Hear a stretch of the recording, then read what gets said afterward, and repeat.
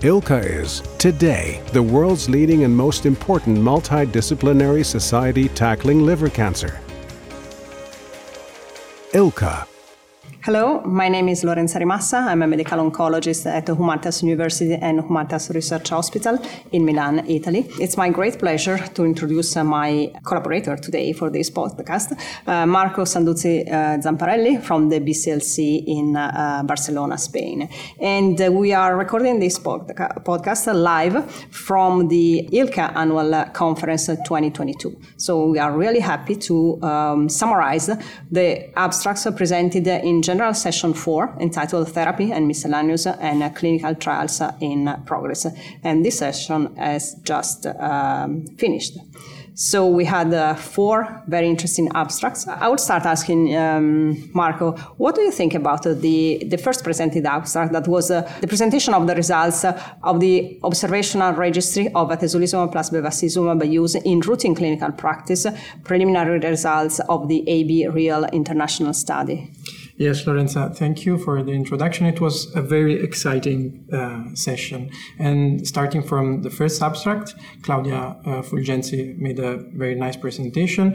This was a real practice, real-life study, and is what we need now after the result of the INBRIEF 150. They included around 300 patients, 296 from Europe, Asia, and US, and analyzed and reported the result in terms of overall survival, response, and adverse events. So baseline characteristics of the patient are similar to the patient of the INBRIEF 150 because they excluded all the child B patient and patient with performance status 2 of 3. And at the very end, the overall survival was around 16 months, and they made also a comparison to the results of the INBRIEF 150, and they did not find any difference, statistical significance in terms of overall survival. They reported also the result of the progression-free survival and the objective response rate. The objective response rate was around 30%, in line to what reported in INBRIEF 150. The progression-free survival also was reported, but I had just some concern in this sense because, of course, it was a retrospective study and was emerged in the discussion that potentially this could be in a way biased due to the different schedule that could happen in different centers. At the very end, in the multivariate analysis, ALBI grade and the presence of portal vein thrombosis were associated with the outcome in terms of overall survival. And regarding the safety profile, the treatment-related adverse events were reported in 74% of the cases, 21.3% immune-related adverse event, and 8.4% the hemorrhagic events. I think that this is one of the first study that we need in the real life, and the conclusion are that the results are quite similar to the INBRIEF 150. Yeah, I totally agree with you. It's a real life experience, and it's really important because the data, with the limitations you mentioned, but the data confirm the results of the phase 3 trial, so it's really important. So after that, we had a second presentation by Tim Mayer, with the title is Overall Safety and Efficacy from the phase 1 trial of ADP A2FP spirit T cells in patients with advanced hepatocellular carcinoma or other cancer type expressing alpha-fetoprotein. So, in summary, what do you think about this presentation? Well, this presentation and the study itself is really, really interesting because there's a new therapeutic approach to hepatocellular carcinoma. Very briefly, ADP A2A AFP specific peptide enhanced affinity receptor, SPEAR, as I mentioned in the title, autologous T cells are genetically engineered to target tumors that express AFP. So important in patients selected for HLA-A02 compatibility antigen, histocompatibility antigen. So it's a trial that included not only HCC but also other cancer types expressing expressing AFP. And it's a phase 1 first in human trial, so really novel data presented here. In the end, as I said, not only HCC, but also other cancer types expressing AFP, but in the end, most of the patients, 20 out of 21 were patients with HCC, so it's really a trial for patients with HCC. And what is really interesting, because it was a bit, I think all the investigators and all the hepatology community had a bit of concern in treating patients with HCC with a highly aggressive regimen, because there was the first part with the chemotherapy and then the infusion of the autologous engineered T cells. So it's a complex treatment that similar to the treatment we are used to use in hematology, but not so much in oncology, and especially in oncohepatology. But in the end, what is the important message of this presentation is that the treatment, this kind of therapy, was very well tolerated. Unfortunately, the efficacy data were not. I mean, the phase 1 trial did not meet the predefined endpoints, so the trial is negative, but this is a new kind of treatment, is feasible, and so I think it can open other or new avenues for treatment for patients with HCC.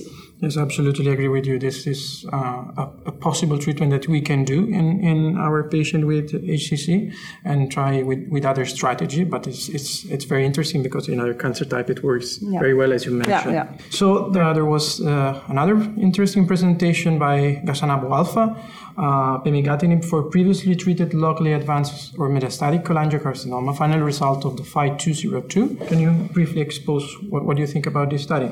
Yes, Marco. This is the presentation of the final results from the Fight 202. The results of the primary analysis have been published in the Lancet Oncology, and this is a really important study. First, because it's cholangiocarcinoma, we don't have so many trials, or in the past we didn't have so many trials for patients with cholangio. This trial is a phase 2 trial with 3 different cohorts, but we focus on the cohorts of patients with FGFR2 gene fusions or rearrangements, and more than 100 patients with these genetic alterations were enrolled in the study.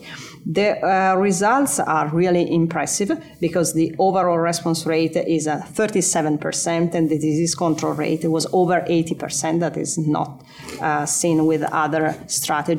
There are other FGFR2 inhibitors, but I mean, focusing on the strategy where we were not used to see such results in patients with cholangiocarcinoma. The median duration of response is 9 months, and if we look at the progression-free survival and overall survival, the progression-free survival is 7 months as a median, and the median overall survival was 17.5 months with a long follow-up. And these results are even more impressive because all the patients were previously treated with the standard treatment, so this is not a first-line treatment. So the results are really impressive in terms of efficacy. Regarding the safety profile, there is a typical adverse event related to the FGFR inhibitors, that is hyperphosphatemia. And this is most common occurred in more than 50% of the patients, but it's easily managed with phosphate binding or with some changes in the diet. And so it is definitely manageable. So this final analysis demonstrated that pemigatinib provide patients with durable responses, prolonged overall survival, and the safety profile is really manageable. This is, as I said, for patients with advanced cholangiocarcinoma previously treated with the standard treatment and with the FGFR2 gene fusions or rearrangements. And based on these results, there is an ongoing phase 3 trial, that is the Fight 302, that is testing pemigatinib in first line versus the standard of care that is represented by chemotherapy. And these results highlight the need for molecular testing for patients with cholangiocarcinoma, because we have to know if patients have, in this case, FGFR2 gene fusions, but other molecular alterations to be treated with specific targeted agents. Absolutely agree with you. And the fourth abstract was, again, a really interesting abstract with a new presented data, and is entitled Adverse Event Profiles and Time to Onset and Resolution with a tremelimumab plus durvalumab in patients with unresectable hepatocellular carcinoma in the phase 3 HIMALAYA trial. And this data have been presented by Bruno Sangro. Marco, what do you think of this data? I found this presentation very, very interesting, as you mentioned, because it's an analysis of the HIMALAYA trial from another perspective, that the safety profile that have been analyzed in detail. We know that it has been recently published with positive results in terms of survival. So we have another option in first line, the combination of one dose of treme followed by durva, and the other option, of course, is the non-inferiority of durvalumab in comparison to sorafenib. So what the author analyzed here is basing the safety profile and the time to onset and time to resolution. So as we know that the median cycle of treatment were 6 months in the STRIDE combination, the one infusion of treme followed by durva, 5 cycle in the durva monotherapy. So the most frequent adverse event were rash, pruritus, diarrhea, and hypothyroidism. There have been exposed in detail the time to onset and time to resolution, but globally they appeared in the first 3 months, less than 90 days, and the time to resolution was in less than 60 days, especially in STRIDE combination. So in general, something that we already knew from the first publication in New England Journal of Medicine Evidence is that treatment-related adverse event leading to that occurred in 2.3% of the cases, and immune adverse event of any grade in 35%, while those that required a high dose of steroids, more than 40 milligrams of steroids, occurred in 20% of the cases. I think that in general, with this information, we can work better in our clinical practice, because we have now information details on this safety profile of this new regimen that we hope to have really soon. Yeah, I agree with you. These safety data are really reassuring, and as soon as we have the regimen, we will have another option, another first-line option for our patients with HCC. So thank you, Marco. Thank you, Lorenza. And thank you all for listening. Bye-bye. Bye-bye.